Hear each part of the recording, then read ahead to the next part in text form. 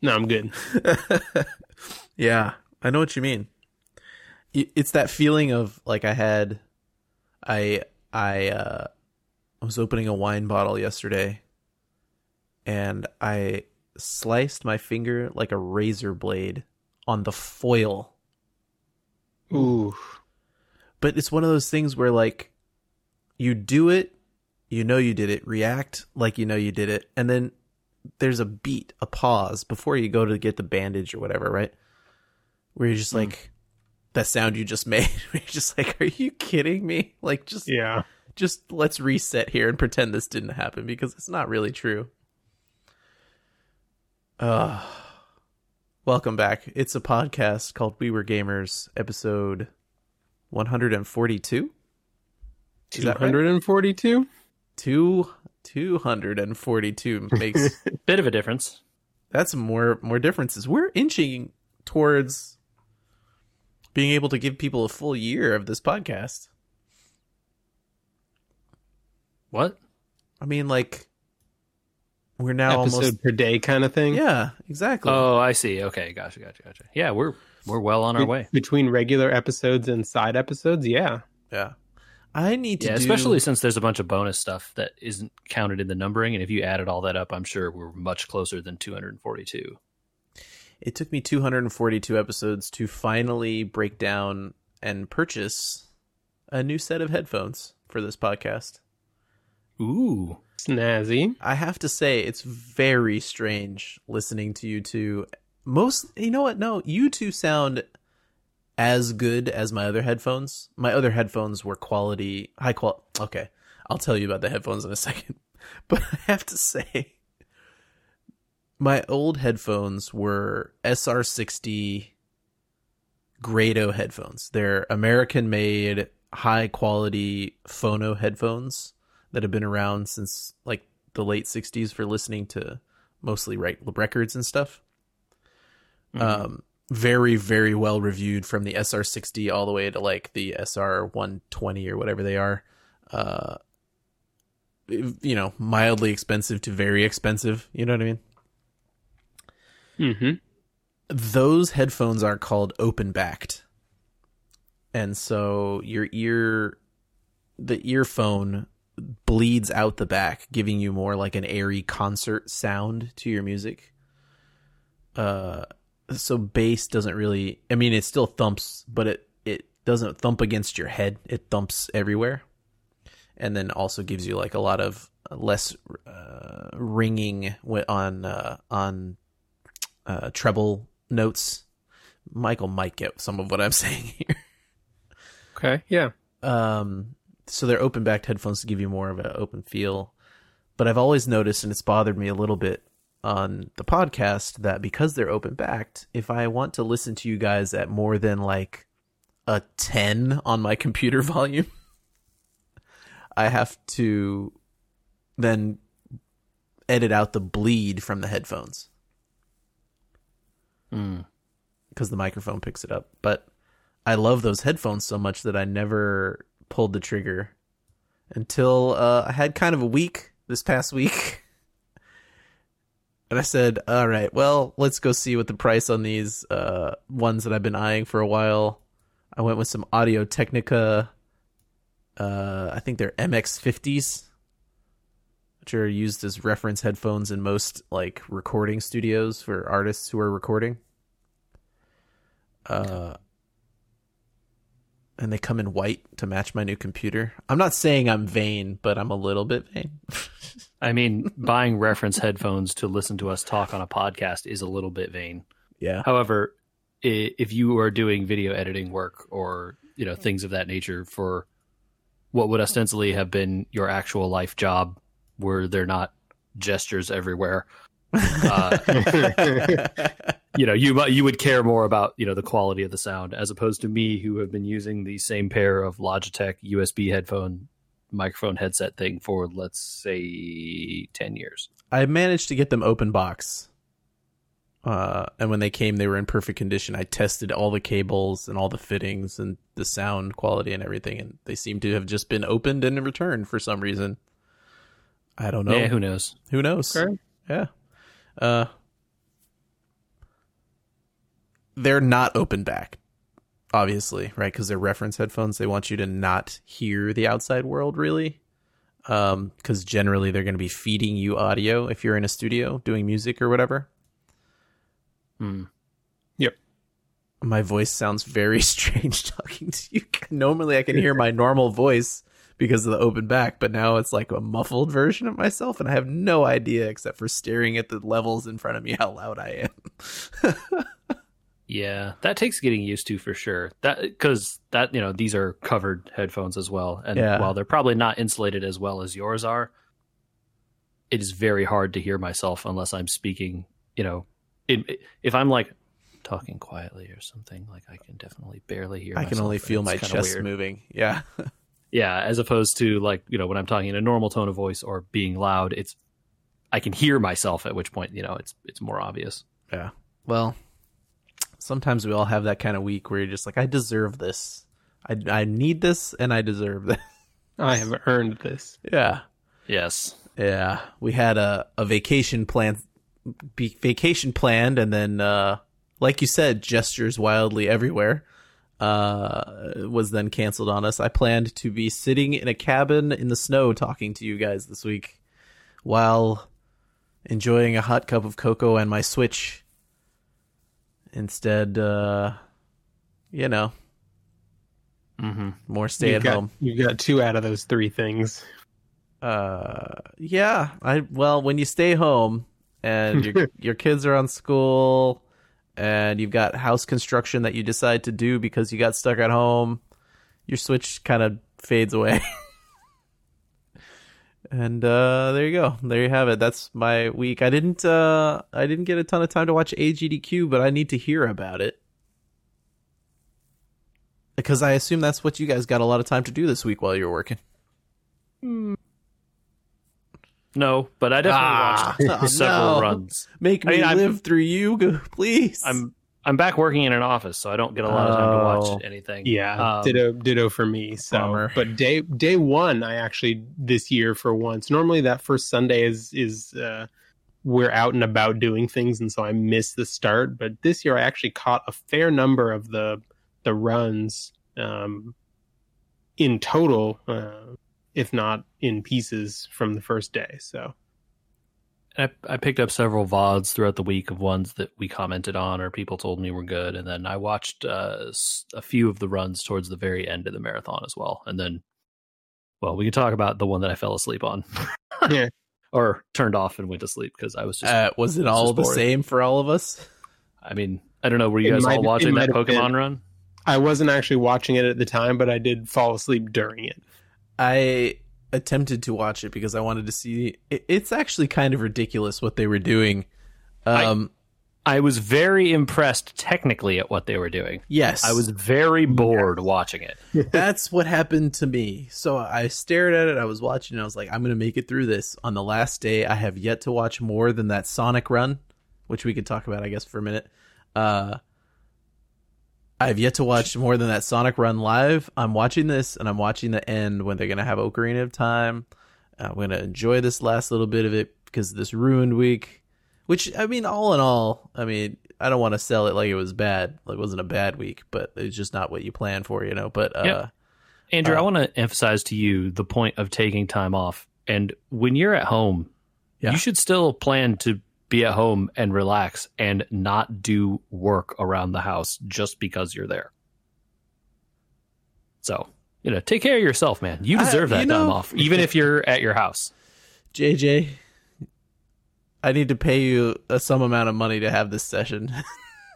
Hey, man, you put me on with your wife or your kids or your kids' teachers or whoever, man. I'll argue it. I don't have any compunction. No, I'm just saying, I found out this year that I hit the maximum allowed paid time off cap at my company for the number of years that I have been there.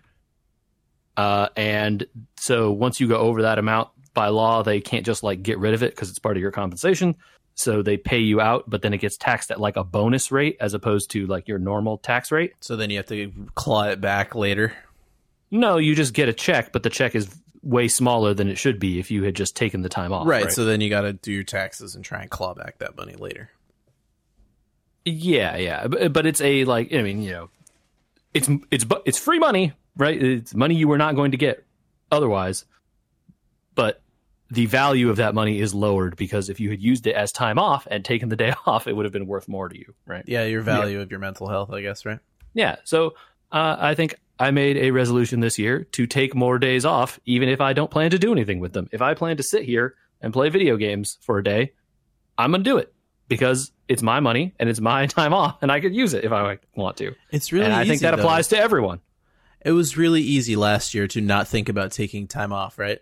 Totally. Especially with multiple people in our direct circle having been out of work for a certain amount of time. You feel pressured to make sure you're working as hard and as long as possible, especially when you're available to just roll out of bed and start working, right? Well, I don't need to take this time off. I'm here. Yeah. I have AGDQ on or SGDQ on in the background. This is great. Like, this is way better than my office. But you know what? It is still important that you take time off and you dedicate that time to not work. And even if that means you are going to sit on the couch and watch TV, that counts and is important. So I believe in that. My kids give vacation time? How do I apply for that? Does the state do that? That's what summer is. You know, that for kids. No, I mean from kids. Year round. Oh, I don't know. I feel like you'll have to take that up with the other adult in your house. Andrew, this is the part where I regret to inform you that you signed up for 18 years minimum of this. And you know what? No way out, my friend. The only way out is through. Charge the light brigade. What are we doing? Oh, I love that reference. Oh, that's great. You know what? They've been pretty good in this whole thing. It's amazing how resilient kids are. I just got to shout them out in 2038 when they listen to this. You're like, Dad, we have all these weird recordings for the old internet. Do you want us to save these? And you're like, what are you talking about? Kids, back in my day, there was face medias and social books. And get out of my room. We had to record uphill both ways. We had microphone problems on every podcast. You kid. Go back and listen to the first 40 episodes. Uh-huh. Oh, gosh. Oh. But yeah, speed runs. Oh, yeah. Sorry. Oh, yeah. That was the thing. Okay. What are some of the good ones that people caught? Sonic Mania. Sonic Mania, yeah. That was a great run. I think we all watched that one. I did. You know what I love about there's a lot of things I love about the GDQs. A lot of them is like exploring games I would never explore or seeing games that you love just completely taken apart. Like Pokemon Blue, we were in the middle of talking about. I actually like that game a lot. I have replayed it multiple times in adulthood. Wow. That seems like one that would not hold up. But it's just, at a certain point, you and I have had this discussion, I think with Michael, about how they're all basically the same. Yep. And it's gotten to the point that Pokemon is so complicated with so much stuff to do. It's almost like playing an Animal Crossing where you're like, well, why don't I just go do something actually real with my time and get better? Versus a Pokemon 1 or 2 or even the third generation where you could set them down and just it's just about catching 150 if you really want to, or more, just beat the gyms. Yeah, they're not complicated games. It's like doing a Sudoku almost. Those games. There's no fast twitching. There's no Mario memorization. There's no optimize.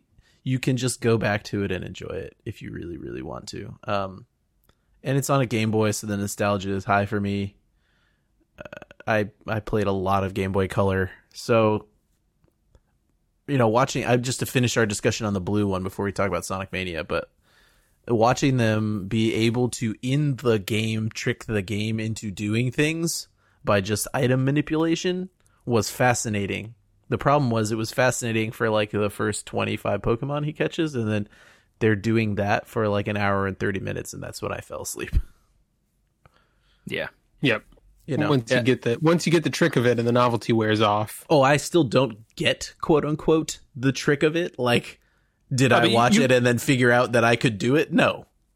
But like you could get it, right? I'm sure if there's a Word document or a paste bin or something somewhere that explains how to do this, sure, and you could understand that if I did this in this sequence on these frames, now the thing thinks I'm here, but I'm actually here, and I can walk in this door, and it thinks I'm somewhere else, and then I catch a Zubat, even though it's supposed to be whatever, and like, yeah. You know what I also have no interest in doing is, okay, well, go to this cave, go to the second level of this cave, move to the left of the ladder, move only in these 3 squares, count the frames, and then you'll know that when you're in the third square down, if you do it on 8 frames, that you'll encounter this is Krabby Mewtwo now. Or whatever, or Starmie, and it's just like, nah, that's enjoyable to watch someone else do. Right. That's why they are doing the speed run and not you. So that's one aspect of AGDQ that I like, but the other one relates to Sonic Mania, which is a game that I set down when I got my Switch because I played the first 2 or 3 levels and I was like, man, there's just something I don't remember about Sonic or feel nostalgic about Sonic. And then I watched somebody who truly loves that game, and then I'm like back into like, I should try that again. Clearly I missed something. Yeah. Yeah. It helps when you find some of the runners who are both like very truly fans and also very articulate about what the thing is and like why they love it and why the thing is so good. And like sometimes people need to be brought in and told why the thing is awesome. Like it's not just evident on playing it, right? Yeah. Or seeing it in some cases. So the Sonic Mania one was good for that. Did y'all catch any other really good ones? Like I said, those are kind of it for me. So one of the ones that impressed me most that I caught this year was the Celeste run. JJ, I know I mentioned this to you. I don't know if you went back and caught it, but it was Celeste. It was all of the seasides, and the game was played with a dance pad. So did they have to unlock the seasides first, or did they have them already unlocked and just they had them? The seasides already unlocked, but the levels were all unlocked, but none of the levels had been beaten. Okay. So it was just how quickly could they run through the seasides, basically DDR style. On a DDR. That's fun. I have played Celeste. I did not see this run, although now that you're saying this again, I remember you telling me to go watch it, and now I'm going to do that. Celeste is hard, dude, with a controller. I've heard people say it's like both easier and harder in other ways with a keyboard. There are some people that like the keyboard for it because the distance is a little more, the movement is less analog, right? So there's more like discrete. Like if I want to press up and left, I know I am always hitting up and left on a keyboard, or the D-pad on your controller. Sometimes it's a question mark. Sure. Right. But it, like I played it with a controller. I didn't have that much trouble. But I didn't beat all the B-sides. And that's the B-sides. You beat the B-sides, you find the C-sides inside the B-sides. Right? So like the normal level is the A-side. You play it. Somewhere hidden in the level is a cassette tape, which is the B-side. Somewhere hidden in the B-side level is the C-side cassette tape. And I think there are even D-sides now. Oh, wow. And I don't know that they escalate in difficulty necessarily. Like the first level's B-side is still much easier than like the last levels. Mm-hmm. Right? They're still commensurate with the level that they are, but they're not like the A is easier than the B is easier than the C, right? Generally. Mm-hmm. Even if that's not strictly true, it's generally like that. So beating all the C-sides is really impressive. I think when I played, I beat some of the B-sides, not all of them. And I didn't even find any C-sides. So I don't know if it was because I was just having trouble beating it that I didn't bother to try and like look around, you know? Yeah. I died like 5,000 times or something in my playthrough of that game. Oh, you can count them? It counts for you. No. There's a hot number on your save file. It just shows you. It just smack you with it. It kind of like, yeah, it's very easy to find it. That's funny. But like, it doesn't matter because like you restart instantly after you die. There's no loading or anything, and there's no penalty to dying really, other than just like, okay, you're back on the ground where you started your jump. Like, do better. Yeah, but it's a hard game, so I mad respect for someone that can do that on a DDR pad. Holy cow! Yeah. And run through it in 14 minutes. What? Just shy of 15 minutes. That's really fast. 15 minutes on a dance pad? There's got to be like a movement trick for that.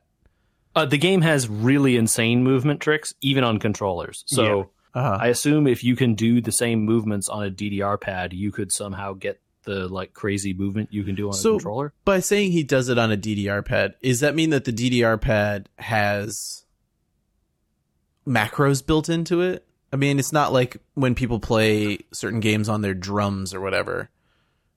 I would assume that like up, down, left, right, and then the 4 face buttons. Yeah, I don't think you need much more for the game if you're doing it on a controller, do you? Okay. Yeah. I mean, you might not even need more. You might not even need that. I bet you only need like 1 or 2 face buttons for like jump. Yeah. And then the 4 directions. Maybe there's like a restart button. I don't remember. It's jump is the one you care about mostly. And then maybe like dash. Maybe jump and dash are the 2 separate ones. Sure. Probably. So I think that's it though. So yeah, that's crazy. Wow. Very cool. Yeah. I didn't see any impressive ones like that. I watched them play Sekiro any %. Sekiro Shadows Die Twice, I don't know. Harder Sekiro?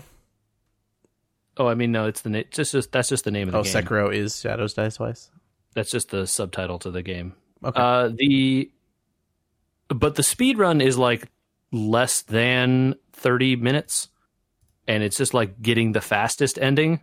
Mm-hmm. And you don't really get to see a lot of the game because they're like clipping out of stuff and jumping outside the world and swimming through the air and some very silly things. But it is impressive when they do actually fight the bosses, how quickly they can like how mastered they have the bosses to the point where like they maneuver them into this one corner and then they call it a dead angle because anything the boss does connects with your attack that's in mid swing, and they're permanently juggled into this corner and can do nothing against you. Yeah.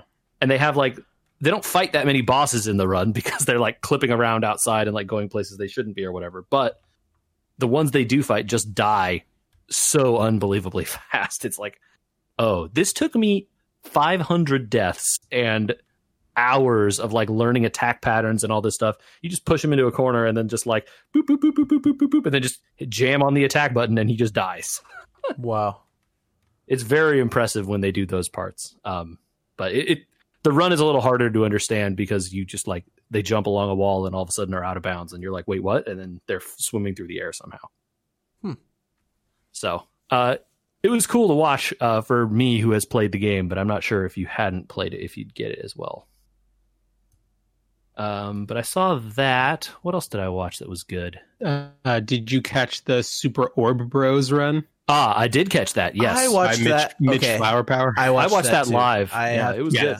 We were texting during that one, I think. Probably. I forgot about this because I tried to watch it with the wife there, and explaining the ROM hack community ended up going down a very deep hole, and I missed a lot of it. I had seen some streamers play this game before when it came out earlier this year. Okay. So I just I remembered that it was like some weird Mario 3 hack. And there are not a lot of Mario 3 hacks, apparently, compared with like Super Mario World hacks, of which there are many more. And it's weird, man. It's a weird one. They have like wall kicks and wall jumping and stuff in it, that on-off switches, which are things that were not in Mario 3. And the run is a world record. So spoiler alert, like it's apparently like a really amazing world record compared with what the previous time was. it just came out this year, right? And so there's going to be a lot of people that played it and then didn't practice it. And so he apparently, the Mitch Flower Power, practiced it before. He was the previous world record holder. Yeah. The previous world record was 36 minutes or something like that. Mm-hmm. So I won't spoil what the time was, but it was lower than that. You can go watch the run. You should go You watch the should run. go watch the run. Yeah. His commentators were very good, trying One to of them explain was what he was doing. and Grand stuff. Pooh Bear, Yep. who I have come to know and respect through many YouTube / streaming highlights of his. And he's also AGDQ runs. He's Yeah. a prolific Mario player as well, Yeah. and fun to watch in his own right. He played a ton of Spelunky, which I watched him play this past year, which was fun.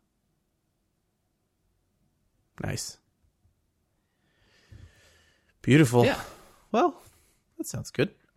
Did you speed run the Three Kingdoms? Are you done with it? Did you take my advice and avoid it? What's the deal? All right, you guys. How much do you guys know about the Three Kingdoms time of Chinese history? Because Little to none. yeah, and that's where I came in as well. I know basically nothing about this series of things other than like names I have picked up from Dynasty Warriors games. Okay, so give me a rough year that we're talking about in China. This game begins in 190 CE. Okay, so this is roughly when the Wei Dynasty is around, yeah? This is the fall of the Han Dynasty, Dongzhuo, and the Three Kingdoms of the Yellow Turban Rebellion. Okay, yes. All right. So the Yellow Turban Rebellion has already begun and is ongoing at the start of this game. It's happening at the start of the game. It has been happening when the game starts. Okay. They are like around. That's already. about the extent of my knowledge of this era, was that the Yellow Turban Rebellion ends the Han Dynasty, and then Wei, I think, is one of the ones that helps to speed it along. I don't know the names of the other two kingdoms. Don't know. Couldn't tell you. Okay. Are you a Yellow Turban? No. You could pick. So when you start, right? This is a Total War game. This game is Total War Three Kingdoms. That's what I'm talking about. This is tune in last week to our discussion of whether JJ should play Total War.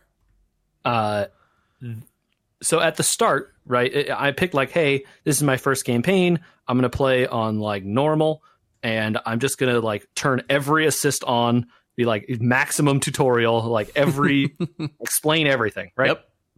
Yep. As you should. And so I go in there, and there's like a little video giving you like, hey, here's what's happening in the setting, and like, here's the various factions kind of. But by the way, not nearly enough detail was given there. There are many more factions than this. And they're like, hey, here's a map of China. Which of these dudes do you want to be? There's a lot of dudes listed here.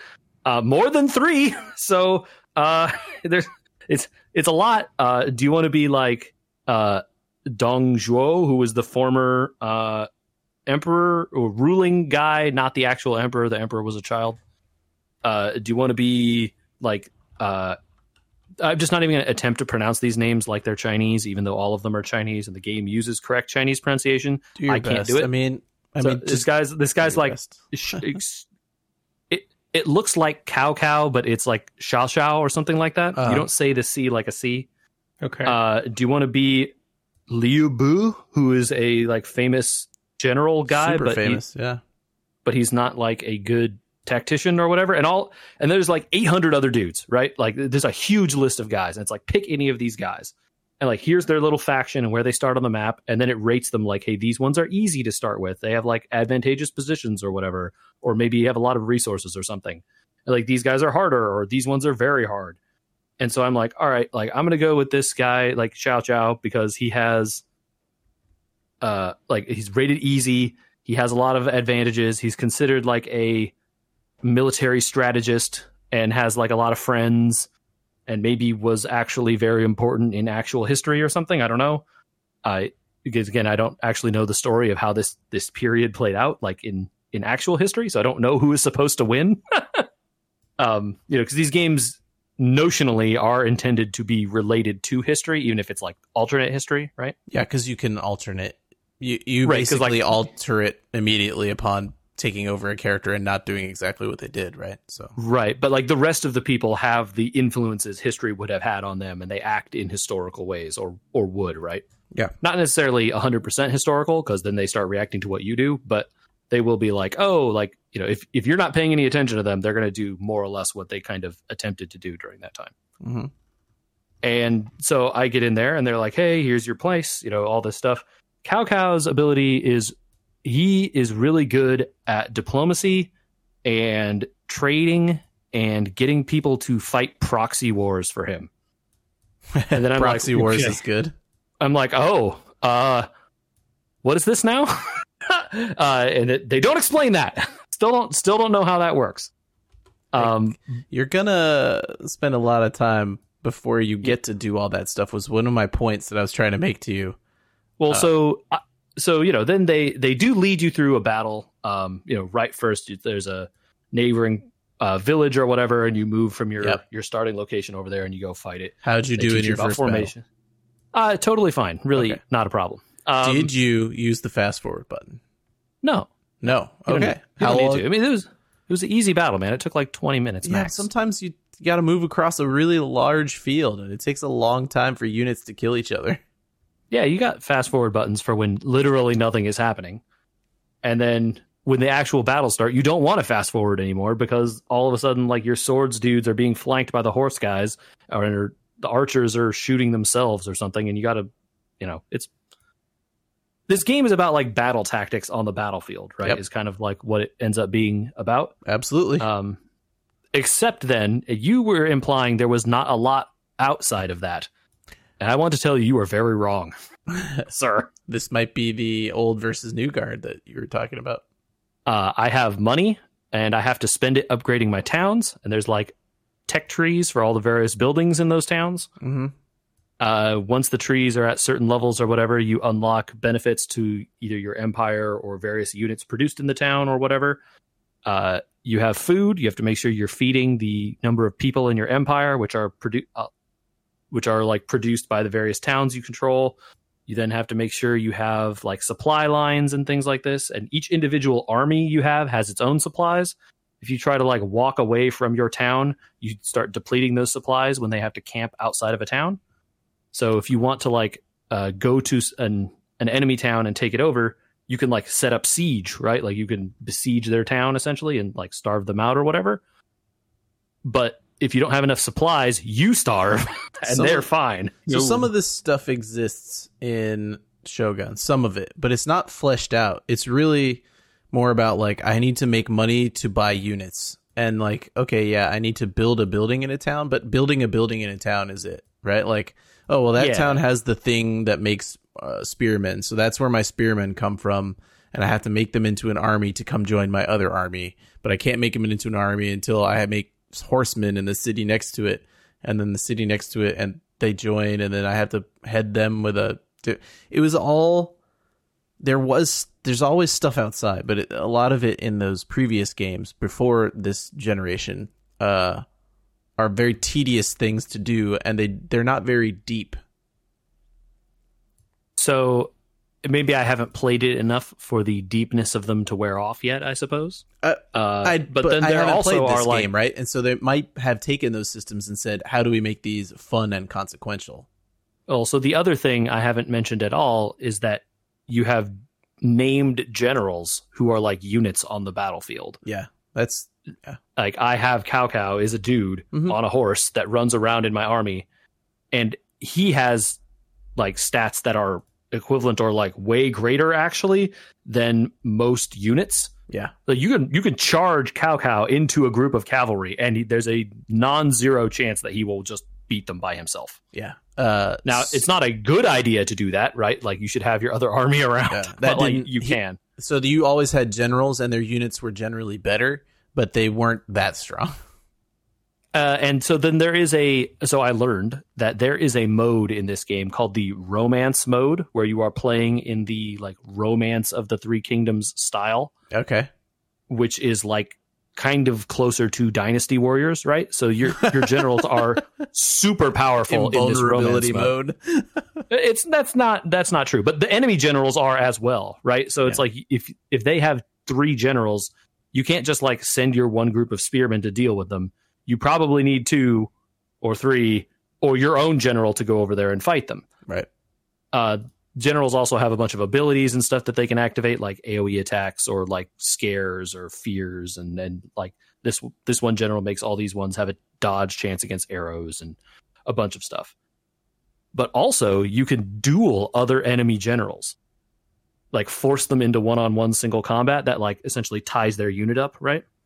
Oh, that's cool. So that you can say, oh, well, like this enemy general is running around and causing havoc. I can force him to duel one of my generals. They can decline, but there are penalties for declining. Like morale of the troops gets kind of messed up really bad if you do that. And you can always be dishonorable in the duel and have your units still attack them while they're in the duel. That has penalties for you outside of the battle, though, where like that causes other factions to see that your guy has acted dishonorably, and then they'll be less likely to trust your leader and stuff in the future. Really interesting, all these like various systems at play. And you know, like the generals have levels essentially, and you level them up. They have skill trees, and each one, I don't think each one is completely different, but there's several different ones at least that I've seen. You also end up spending money on like equipment for your generals, like heirloom items and armors and things that you steal from other named people or loot from towns or whatever that improve their statistics. And when you recruit an army, you have to recruit a general to go with it. You can't just have a like group of horsemen, or at least I haven't been able to figure out how to do that yet. So, and the generals are expensive, man. Like horsemen cost like 300 gold or whatever Chinese coin with the hole in the center of it. I don't know what the name of the currency is. They don't really say. It's not yuan. Yuan, yeah. It could be yuan. That would be my guess. That would make a lot of sense. So the horsemen are like 350 yuan or whatever, but the generals are like, the level 2 cheapest general I can buy is like 900. It's like, oh, I can't just like have 5 armies sitting around doing nothing. These guys are expensive, dude. And then they have ongoing maintenance costs. Yeah, right? You got to feed them.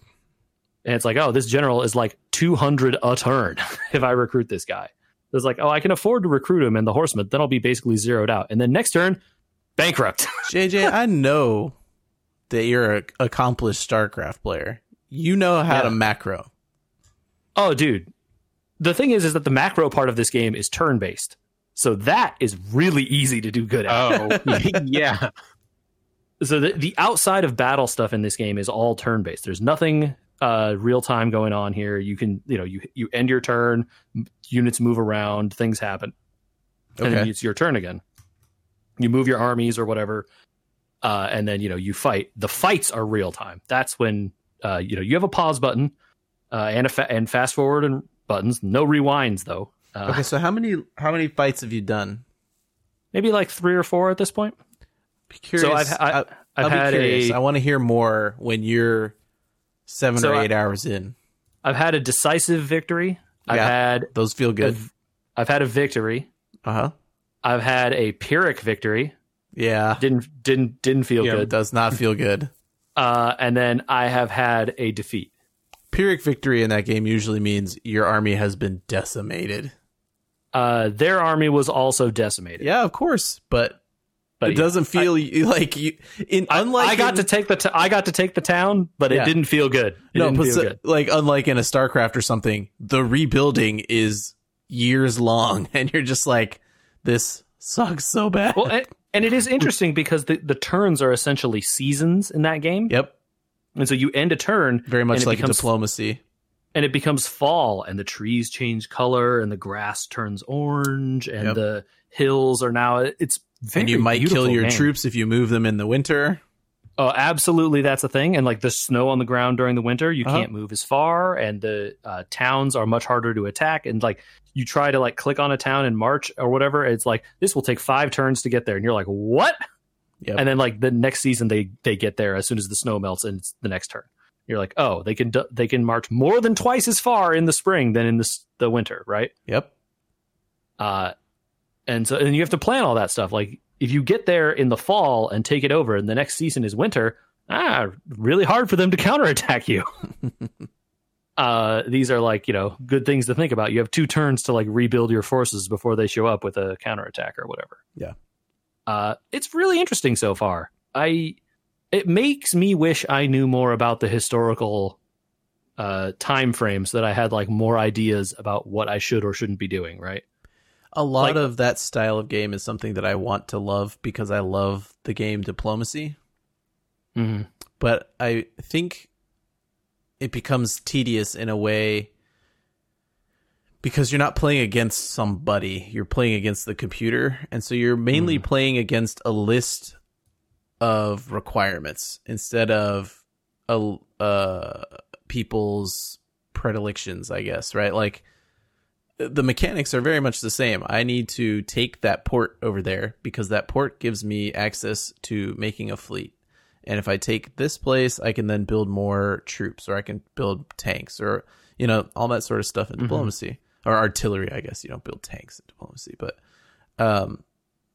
then I'll have more troops, and I can use those troops to attack. I can fill up the board more. I can help my allies.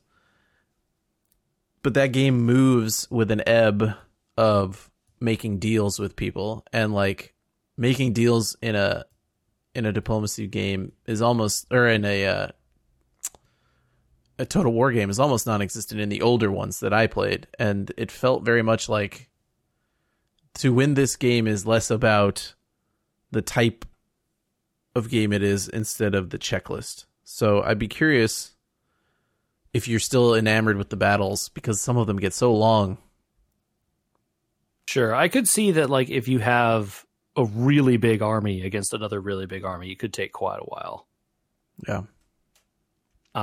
I will say, though, the diplomacy sections of it, such that I have done thus far, have really seemed like it feels like negotiating with the AI in Civ. Yeah. Right? Mm-hmm. Which the game seems to want to make a different promise about.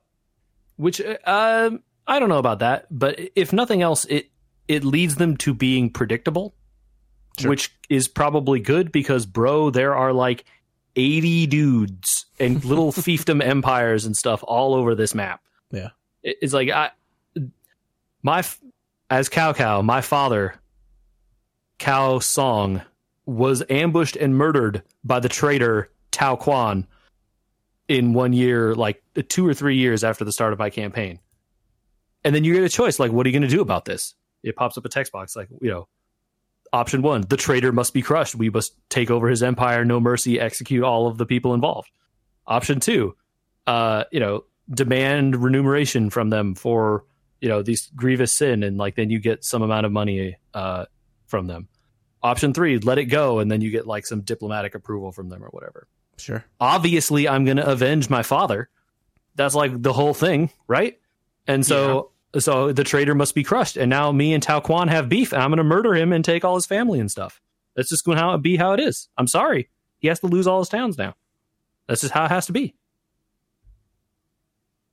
So, it's interesting. I am enjoying the fact that, like, now I feel betrayed by this man who was on my team, and he murdered my father, and now he must die. The Alliance didn't like it. I don't care about them. This man murdered my father. Hello, my name is Inigo Montoya. Dude, exactly. And like, and like my wife is a general that I can send out with my troops, and you could appoint her to your court, and then your court nobles get like bonuses and stuff. You can send them on assignments to like improve certain aspects of your towns. There's some kind of spying mechanic that I haven't really messed with very much because I like just found out that it's a thing I can do. Yeah, it's fun. I'm interested so far. We'll see, how long I keep going with it, but I think it's not something I'm going to be able to put down quickly because it's not a quick thing. Yeah. We'll check back in on the Adventures of Xiao Xiao here. Yeah. I didn't not do anything in the past week. I did complete something that I think JJ you also have completed. It is a little harder for me because I can't do it on my lunch break. Michael, you may not have had time to spend 5.9 hours of your life watching a video about a video game in Japanese that you can't even play in the US. This is, of course, the Tim Rogers Tokimeki Memorial 6-hour video. JJ. Yeah. I finished it. I also then watched his stream of the Megumi playthrough that he did online. Okay, so he has not finished that yet. I think nope, it's today. Done. Oh, he finished today? I finished it yesterday. Oh, really? Yep, the end of the playthrough is online on Twitch yesterday. So okay, I must have missed it. I must have been a day behind or something. I missed it. Yeah, what a journey. I think watching this helped me realize why I like these videos so much. Sure, and I think calling it a review of a video game is not wrong, but also does a disservice to the idea of what this thing actually is. I mean, 3/4 of it is a let's play, so it's not really a review. I mean, it's different than even a review, though. Even the ones that don't have the ones that are 3 hours instead of 5 hours, right, or 6 hours, are, while ostensibly being about the game they're reviewing, are also very much not about the game they're reviewing. They're about a lot of other games, right? Like things that are related to the game, I feel influences on the game, creators of the game. I could write 1,000 words, and maybe that's the fair thing to do, about the review of the review, or what, you know what I mean? Like that. But off the top of my head, I would call them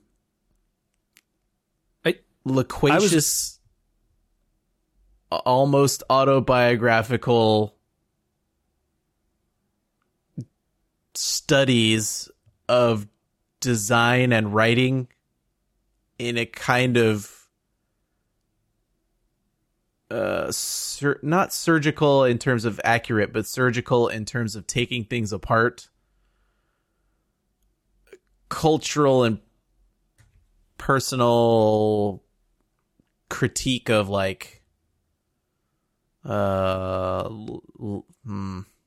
real themes in life, not just the games. So I think I was going to say that they are video essays, and they're definitely essays. Maybe essays that aren't actually really about the thing that they say they are reviewing. Yeah. Although that thing obviously features very heavily. Yeah. They are about things related to that thing mostly.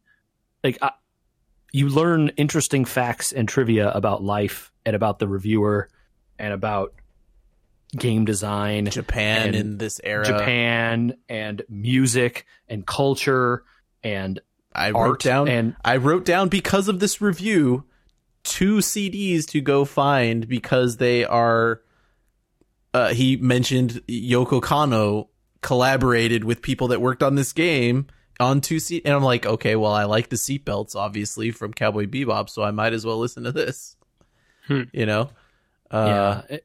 And you know, I think the thing I told someone about this, like why it should be worth their time, is that okay? So this game, Tokimeki Memorial, is a game about being in high school in Japan and dating girls at this high school, right?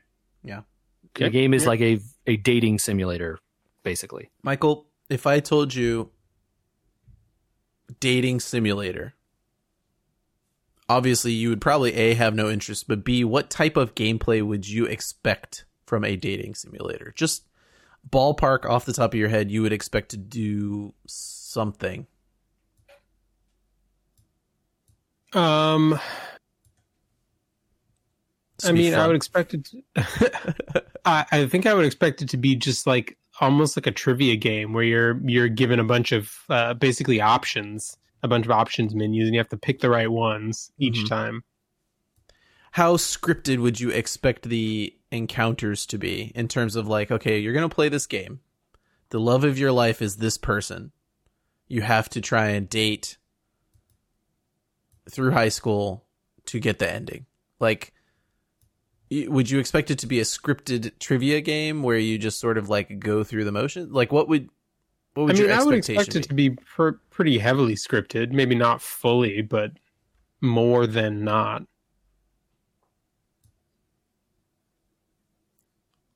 JJ, how accurate would that be? I think it depends what you mean by scripted, but there is in terms of gameplay scripted, not like obviously the game has a script, right? But the game the game feels in a lot of ways like a spreadsheet. Yes. And then literally, yeah. And then the gameplay, quote unquote, is like a visual novel almost, where you read the choices and then there's like 3 dialogue options and you pick the one you think the girl is going to like or dislike, I guess, if you're trying to be a jerk to her for whatever reason. But even in this, Michael, it's like a spreadsheet because you have to grind stats. Ooh. There are 15 endings to the game. Wow. Okay. And then there are a bunch of statistics, and girls won't even show up to like talk to you. Oh, so there are unless you have multiple certain girls. levels of statistics. But the thing is, like, there are multiple girls, right? And so, like, you may not end up with the person that is the game's ending because the canonical best girl. Yeah, because right? you personality wise, grinded the stat for exercise or whatever, and then I like this person that I met because of doing exercise, and so like, and consequently, you may never see the science girl or whatever.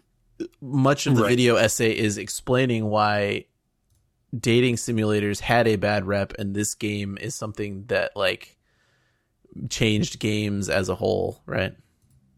And so he goes out to like long pains to point out the various ways that this game was influential afterwards.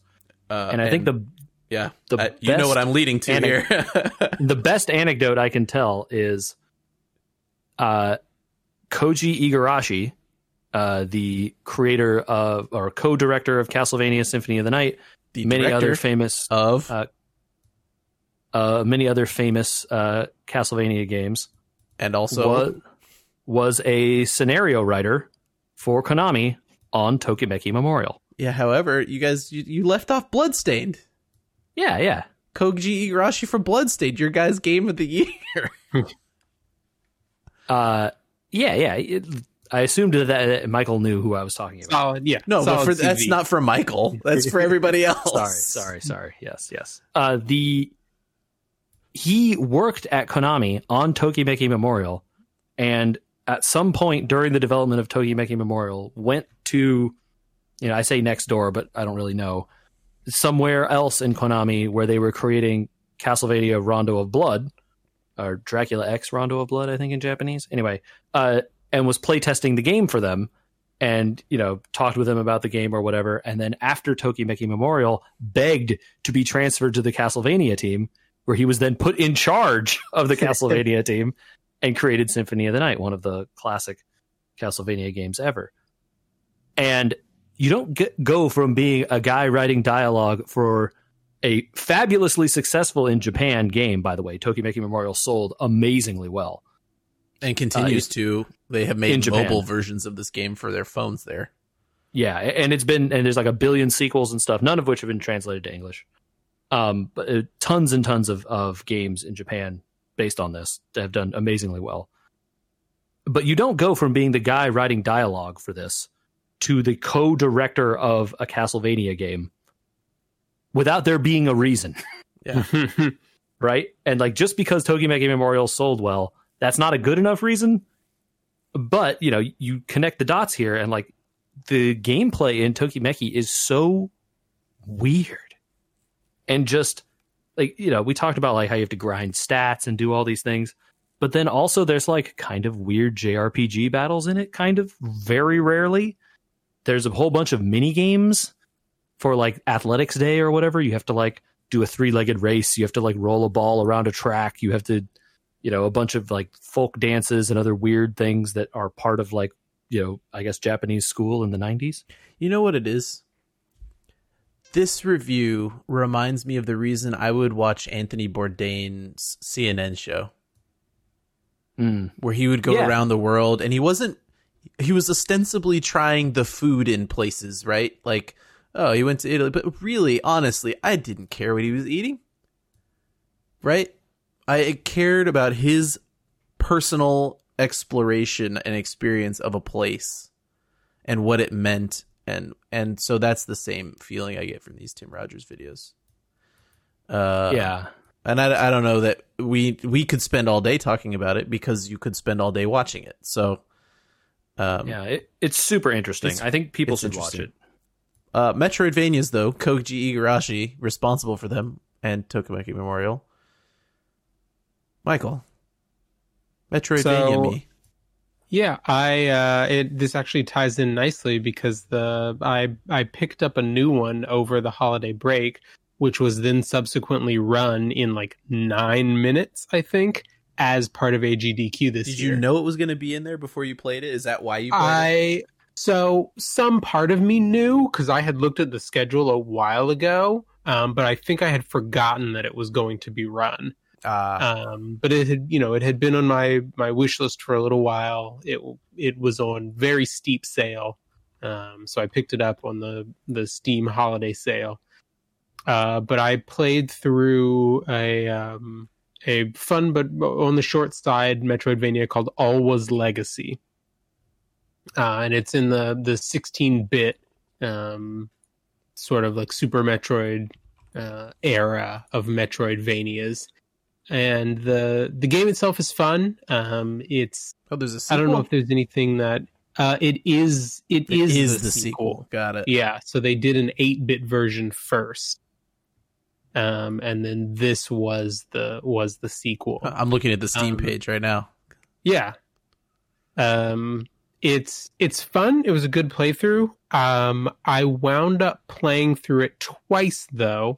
Because there were a couple of achievements that you can't get on the first playthrough, because one of them is tied to a pacifist run. Oh, cool. And I was trying to think about this, and I don't know that I have ever done...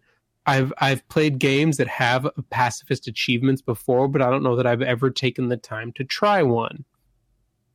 And this one was short enough that I decided, you know what? I'm on vacation. I'll give it a shot. And the way that they set it up is pretty clever.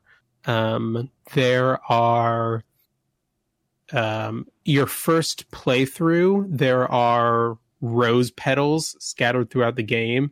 And much like the heart containers in a Zelda game, for every 4 of them you get, you increase your life.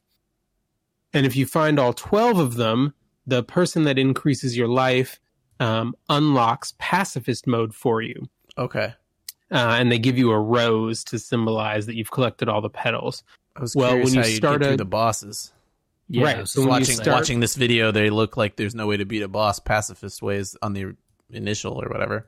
Yep, that's correct. So when you start the new game, your health bar is wrapped in the vines of the rose. Mm-hmm. And if you intentionally or accidentally kill anything, the rose withers and you basically lose pacifist mode. You can keep playing, but your pacifist run ends. Got it. There is kind of an escape hatch where if you hard close the game, it will take you back to whatever your last actual save was. Sure, the quit before it saves. The good Alt F4. Pull the land cord before I die. So there were a couple of those, but not many in my run. But scattered throughout the game, and you see them when you play through the first time. There are what look like tombstones that have a rose carved into them, and you have to find them in the pacifist playthrough, and they clear the bosses and sub bosses that you couldn't otherwise get past. Oh, okay. That's fun. It turns into more of an exploration thing, and then like a avoidance. Yeah, because pure avoidance wouldn't be as fun, but that's kind of a really cool solution. Yeah.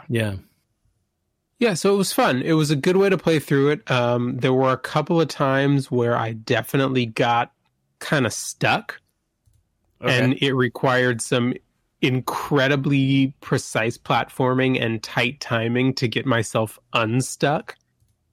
Especially because there's there's an underwater breathing mechanic in this, so your air is a finite amount which you can run out of. And there are a couple of sections where you have to make a pretty long underwater run, and the fastest way to do it is to kill the enemies as you go. But if you can't kill the enemies to clear them out of your way, things get a lot dicier. Yeah, man. Cool. Okay, that sounds cool, man. Recommended for? I mean, how long is it? The first playthrough took me 12 hours, and that was to find everything. And then the second time through on pacifist mode took 7. I mean, so not even on sale. You could get both of those for $20 for both games that they made for $20. That's probably worth your time. Yeah, so definitely entertaining. A nice game to sink a little time into, a couple of days worth. And then, go to the AGDQ VODs and cry to watch it broken in 10 minutes. Don't cry. No one's got kind of time to learn that. It was super impressive to watch the run. Cool. But I don't think I was the only one playing a Metroidvania. Ooh. Yeah, we're kind of coming up against it here, but maybe tune in. Tune in next week then. Yeah, tune in next week and hear about a different Metroidvania. Yes, nice lead in, Michael. Good transition. I loved it. If you want to hear Michael do transitions next week, you should vote for him at podcast at wewergamers.com. Podcast at wewergamers.com. Where else? You can find us on YouTube. If you search out We Were Gamers, you can subscribe to that channel. It would help us a lot. Please do that. It's super awesome to see all our stuff on YouTube. We are also on every podcasting platform we can get our hands on. Apple, Google, Stitcher, Spotify, wherever. Just go ahead and subscribe to us there, and all our new episodes will be posted as we post them. And you can email us, podcast at We Were Gamers. Find us on social media at We Were Gamers, Twitter, Instagram, Facebook, wherever you find podcast listeners want to be. I don't know if people will have the will to wait for next week. Ooh. Was that a sigh? I think he sighed. Yeah. It was. All right. In the meantime, people can listen to the TikTok sea shanties and be impressed what at is vocal TikTok? harmony. What are you talking about? TikTok sea shanties. All right, hold on. I'll find the video. I don't have TikTok on my phone. You don't need TikTok to watch anything, bro. Everything gets reposted to YouTube. You know how this works. Come on. Be serious.